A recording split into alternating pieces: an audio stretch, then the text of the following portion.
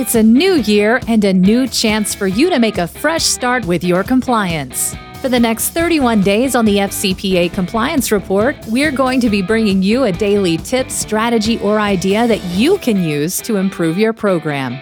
Here's your host, Tom Fox, the Compliance Evangelist. Day 20, Responding to Investigative Findings. There's nothing like an internal whistleblower report about an FCPA violation, the finding of an issue, or worse, a subpoena from the Department of Justice to trigger the Board of Directors and senior management's attention to the compliance function and the company's compliance program. Such an event can trigger much gnashing of teeth and expressions of outrage, followed immediately by proclamations such as, "We are an ethical company." However, it may well be time for a very serious reality check. You may find yourself in the position that you will have to have a very frank discussion or discussions about what to expect in terms of cost and time outlays. While much of these discussions will focus on the investigative process and these costs, these discussions will allow you to initiate the talk about remediation going forward and begin to explain why money must be budgeted for the remediation process. One of the things rarely considered is how the investigation triggers the remediation process and what is the relationship between the two. When issues arise warranting an investigation that would rise to the Board of Directors level and potentially require disclosure to the government, there's usually a flurry of attention and activity. Everyone wants to know what is going on. In an interview with Russ Berlin, CCO at Aventiv Technologies, he noted, "For a short moment in time, you have everyone's full attention. Yet it can still be a tricky place because you get your 15 minutes to really get everyone's attention, and then from then on you're fighting with everyone else for their attention, like the normal things in business life. You need to explain the cost to the board and senior management. You need to be upfront and candid in firmly stating, to get to this place, this is what it's going to cost.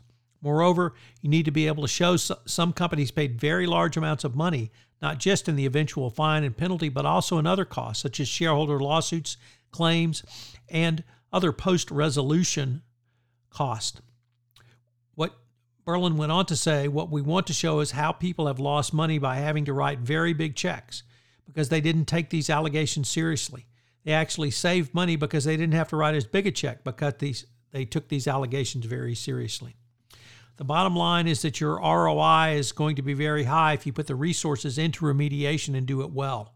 This is easier with the information that was provided by the Department of Justice and the FCPA corporate enforcement policy, as it demonstrated how much discount a company can receive below the minimum range of the U.S. sentencing guidelines with extensive remediation.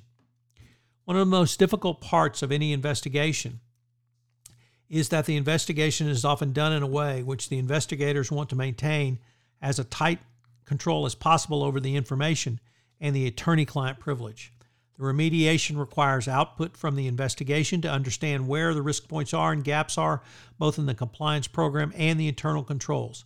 There is tension there, and it needs to be structured in a way that information can be shared with those who are designing the remediation without the fear of compromising the investigation. Dan Chapman, former Chief Compliance Officer at Parker Drilling and Cameron International, where he took both companies through an FCPA investigation and enforcement action, now the founder of Precise Consulting, also believes that costs must be adequately discussed to set proper expectations.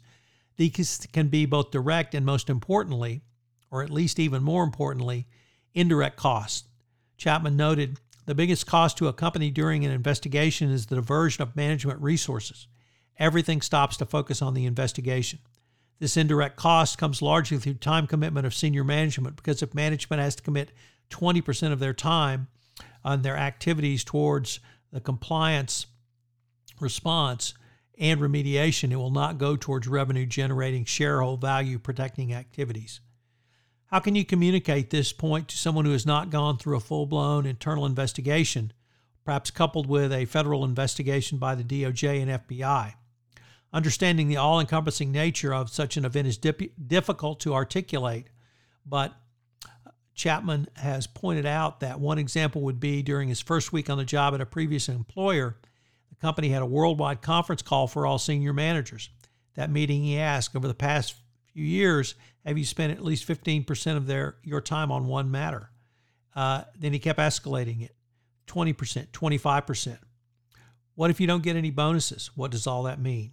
You can go on to explain the upside of compliance and do so in a manner that juxtaposes the cost. Chapman said you can mention such things if you have clear policies and people know what to do. Your life will be much easier. Instead of having to make calls and figure out how to do something every single time, there will be a clear plan of action dictated by policy. Consider recruiting. And Dan Chapman posed the following questions. Where do your new hires, especially recent college graduates, get their information about your company? They get it from the internet. If your company has been in trouble for bribery, one of the first things they see is that when they Google your company's name, at the very top of the research results will be a news article about wrongdoings and penalties. A recent grad is not likely to take a first job with a company that pays bribes, particularly of the millennial generation. Yet it is even more important that these types of points that are brought up to employees in the organization. Chapman believes it's important to make personal the highest level of the organization and make it personal to your audience as much as possible. He suggests that the board and senior management be asked, how would you feel about being involved in bribery? How do you feel about being in this position? Obviously, the investigation will be critical for you to understand where your remediation will need to be going forward. Someone has found a way to get in and break your system. They may have colluded to overcome internal controls, but there's been a failure. How can you fix that failure? You cannot find the gaps in your compliance system until it's stress tested. Viewed in this light, your compliance failures may be seen as the ultimate stress test. While there will be a desire by some folks not to give out any information about the investigation until it's completed and there's a final report, you must resist this at all costs. If the results of the investigation are not made available to you as the CCO, then you're going to be in an extremely difficult position because you're going off suppositions and guesses. So what are today's three key takeaways? Number one, a serious FCPA allegation gets the attention of the board and senior management. Use this time to move the compliance program forward. Number two, be aware of how your investigation can impact and even inform your remediation efforts. And number three, be prepared to deal with the dreaded where else question. Hope you've enjoyed day 20, responding to investigative findings. I hope you will join me again tomorrow when I take up another strategy, tactic, or pointer that you can use in your compliance program. 31 Days to a More Effective Compliance Program is a production of the Compliance Podcast Network.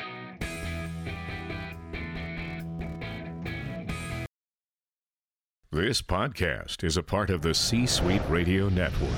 For more top business podcasts, visit c-suiteradio.com.